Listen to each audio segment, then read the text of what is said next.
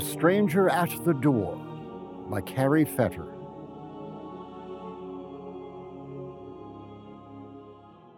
As dusk was settling in, not much could be seen below the steep mountain. There was a road around it that was winding and narrow. Trees covered both sides, making it nearly impossible to see what lay ahead. A man was traveling upon that road. This road should be leading me to it. This map says I should be close, but all I can see are trees.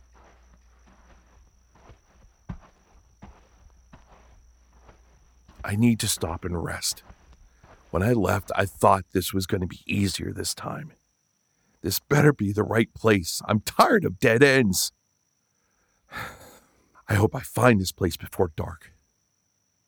At that moment, a gust of wind swirled around him and swayed the tree branches in such a way so that he could see the top of a building. What? Is that a building? Finally! The stranger began to run on the path, and as the path curved, it opened up into a courtyard lined with pillars. He looked for an entrance and saw a large door beside a bell tower. Near the door, he saw a piece of wood with an inscription on it. What is this? I was a stranger and you welcomed me. Matthew 25:35. Let's see if that is always true. I hope they don't recognize me. I just need to get inside and get to Benedict, if, in fact, this is where he is. Hello? Is anyone there? As the door opened, a small man with a black robe stood there, with a warm smile on his face. Thanks be to God. How may I help you? May I ask you for some help? I've been on a long journey from Subiaco on the Appian Way, and have no food and nowhere to stay. I saw your monastery from a distance, and I wondered if I could take a rest here before moving on.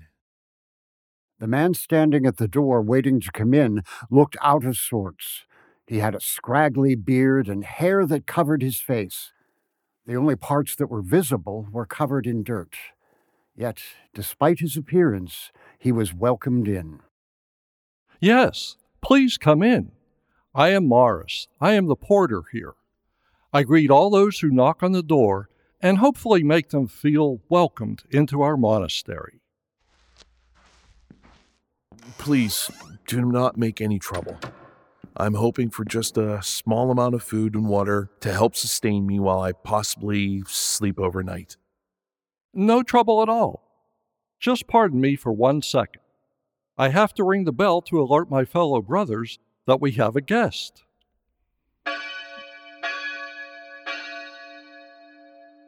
Please forgive me, but it is almost time for prayer. Are you all right in joining us in prayer? The man was taken aback for a moment, and he coughed. Then, with a smile, he replied, Yes, I don't mind praying. Good. Please follow me. As they walked down the white-tiled hallway, a door opened from the side, and a young man appeared from it. Ah, Placid. Can you please alert the abbot that we have a guest? Certainly. Will our guest be joining us for prayer? Yes, we are just heading to the chapel now. I will let the abbot know. Thank you, Placid. Maurus continued to lead the stranger down the long hall. Our custom is to pray together with our guests, so we are united in peace. You will get to see most of our fellow brothers and our abbot during prayer. Good. The stranger kept his head down, but raised his eyes and shifted them side to side so that his glances would not be noticed.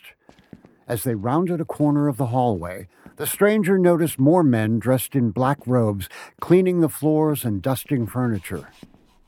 None of the men spoke, which made the stranger uneasy. He'd never felt that type of silence before while work was being done. A peaceful silence. Brothers, don't forget the time. Prayer begins at 6, and we have a guest tonight. Maurus turned back to the stranger and explained. We all follow a plan set by the abbot that involves work and prayer to live in humility and obedience. Oh, that sounds intimidating. Intimidating? No, it actually frees your soul. The hardest part for me has been silence. As they turned down another hallway, the smells of stew and fresh-baked bread wafted through the air from the kitchen, making the stranger's belly growl.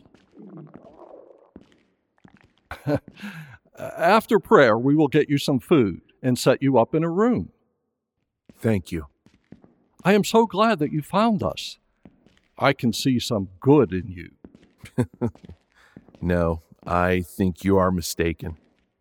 I don't think I'm worthy of this association, but thank you for welcoming me in. Let me ask you, do you have faith? Do you have complete reliance on our Lord? I'm not sure what I have. I feel like I have to rely on myself to make things happen, and that I have to do things that I don't like to do sometimes, but I know that I have to. I can tell you, though, that since I have walked into your building, I feel at ease for the first time in a long while. Well, my brother, we are here for you. Can I ask you a question? I've heard about a man named Benedict. Does he live here at this monastery? Why do you ask? Well, if he is here, I would like to meet him. Alone, if possible. I've heard so many things about him. The porter paused and then said, What have you heard? Just that he is truly a man of God. Yes, he is. He is the one who made the guidelines on how we live our life here. When I first came here, I wondered why there were so many guidelines. There were times to pray, tasks that had to be completed, time spent with the group, and time spent alone. Benedict calls it the rule that we follow. I just kept wondering how this could all be going towards God's work. But understanding humility and living in obedience makes sense to me now. Does anyone get angry because they have to follow these rules? Maurus raised his eyebrows and paused to think for a moment before responding. Not really anymore. It is a way of life now. Sounds too good to be true. I heard that other monks in a different monastery didn't care for Benedict. Is that true? Yes, they were jealous of Benedict.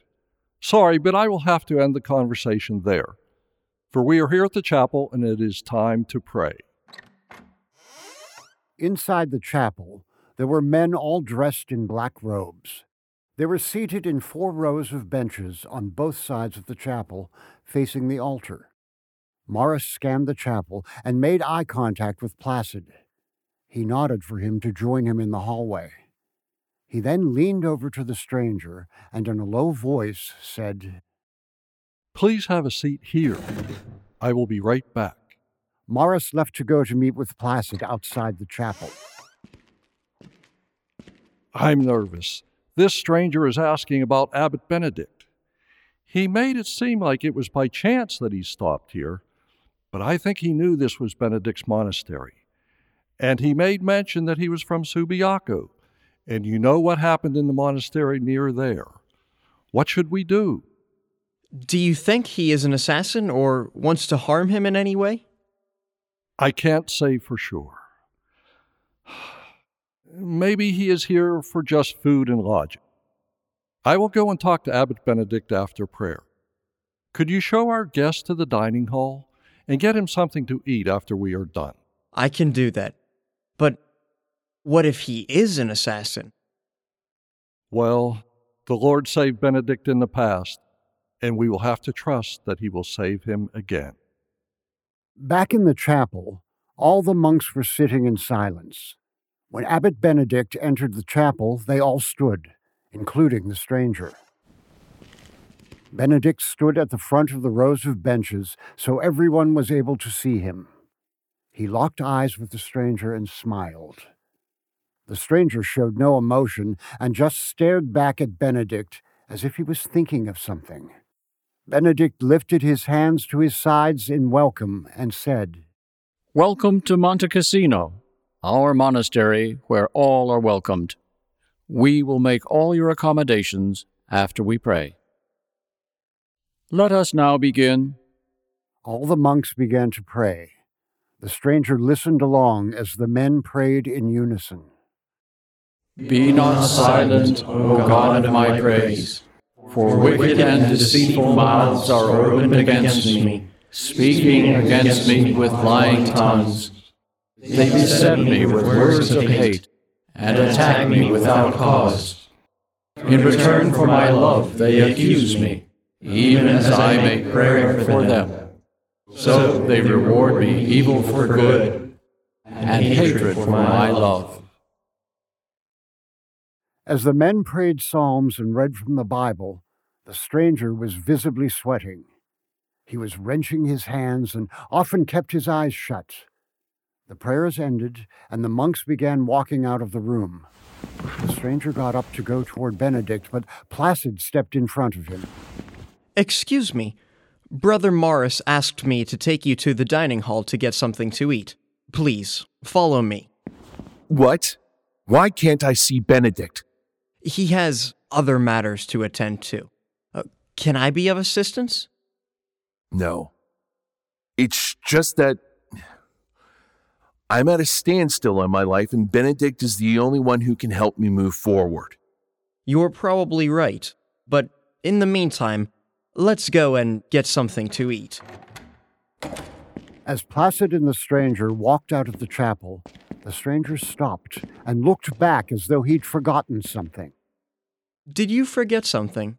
No, just thinking.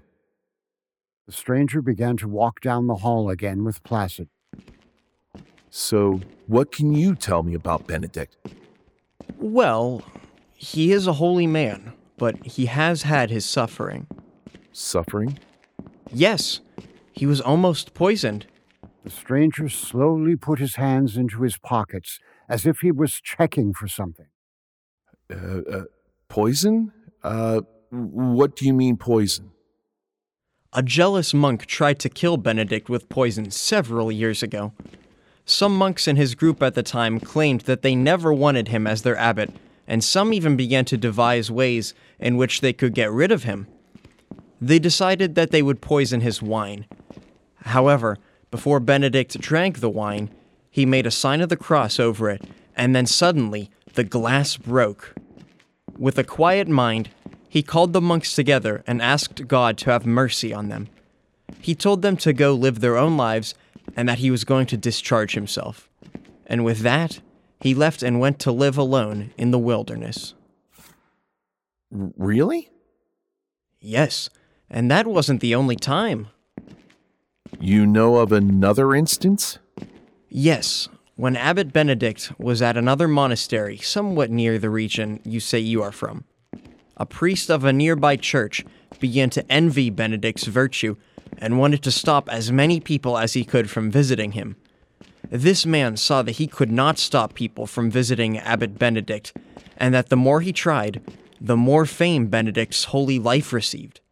Yet this priest had no intention of modeling after his virtue. He did, however, send him a loaf of poisoned bread. Abbot Benedict received it and was thankful. Yet he was wise to what was hidden in it. At dinner, Abbot Benedict commanded a crow to take the loaf and leave it where no man could find it. Because of this plot to end his life, Abbot Benedict decided to leave for yet another location. This is when he decided to come here to Monte Cassino. The stranger stopped walking, closed his eyes, bowed his head, then took a deep breath and said, A crow? Yes, a crow. Why? The stranger looked up at Placid with anguish. I really need to speak to Benedict. Are you okay? Yes, I just need to see Benedict. All right. Once we get to the dining hall, I will see if Abbot Benedict will see you now. Placid showed the stranger to the dining hall. Then he got him something to eat and drink. While the stranger was eating, Placid went to see Benedict. May I come in? I have an important question for you about the stranger. Yes, please come in. The stranger would like to meet with you specifically. I have an uneasy feeling about him. He looks shady, and I think he is hiding something. I fear for you.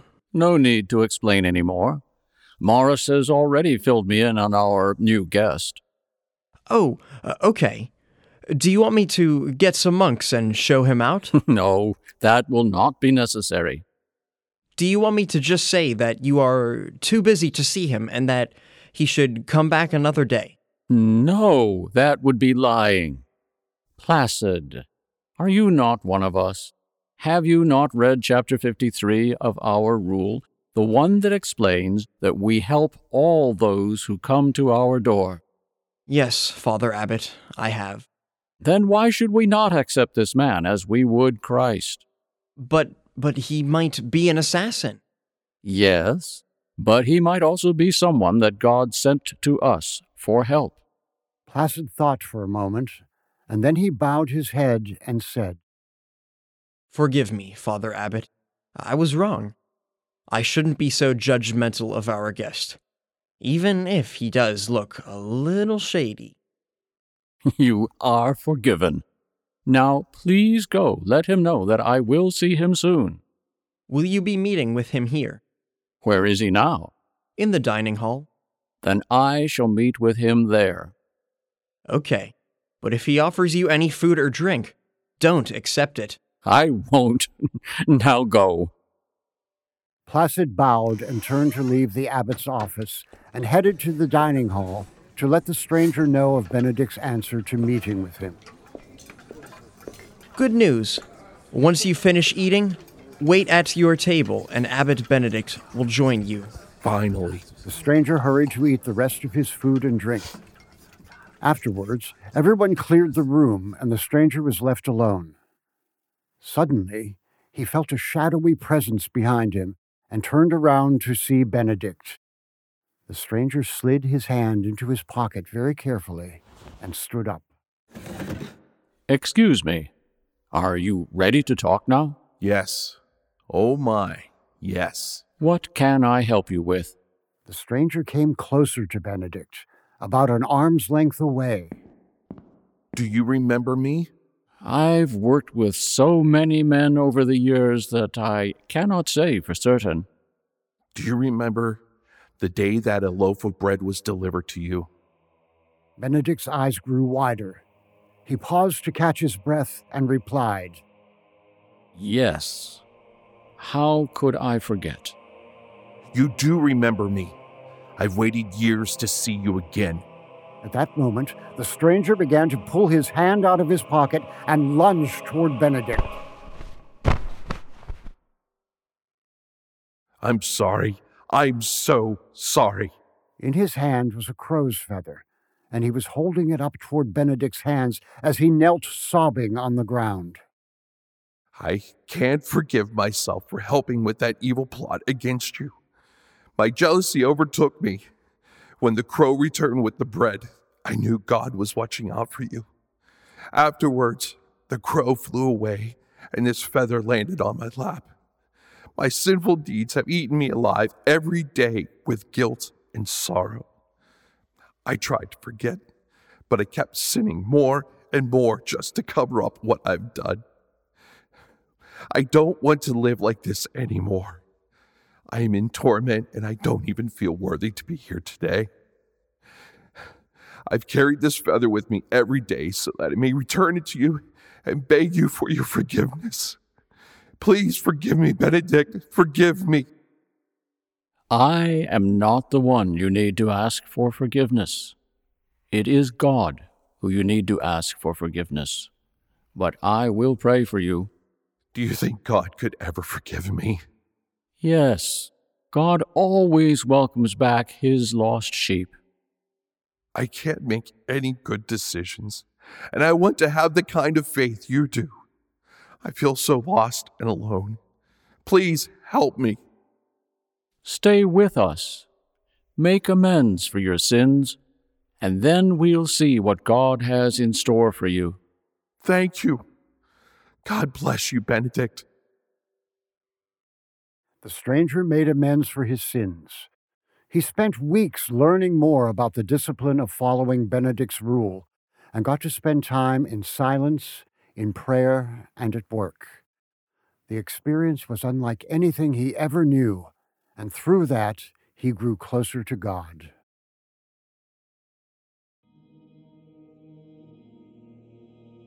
We hope you enjoyed listening to this historical fictional story about the life of Saint Benedict that was based on stories from Book 2 of the Dialogues by Pope Gregory the Great. There are 400 Benedictine communities in the world, with 7,500 Benedictine men and some 13,000 nuns and sisters that belong to the order. The largest monastery in the United States is in Latrobe, Pennsylvania, at St. Vincent Archabbey Basilica. To learn more about the Benedictines, you can read The Rule of Saint Benedict, especially Chapter 53 on hospitality. This booklet is not only shared with Benedictine monks all over the world, but with oblates, friends, and visitors. That was A Stranger at the Door, written by Karrie Fetter. Cast members in order of appearance: David Seremet as the narrator, Scott Walton as the stranger, Joe Potts as Maurus the Porter, Brendan Callahan as Placid, Paul Fox as Abbot Benedict. Directed by Karrie Fetter. Produced by Thomas Marinchak. Audio technician, Matthew Mann. Sound design by Matthew Mann. Music by Matthew Mann. A production of We Are One Body Audio Theater.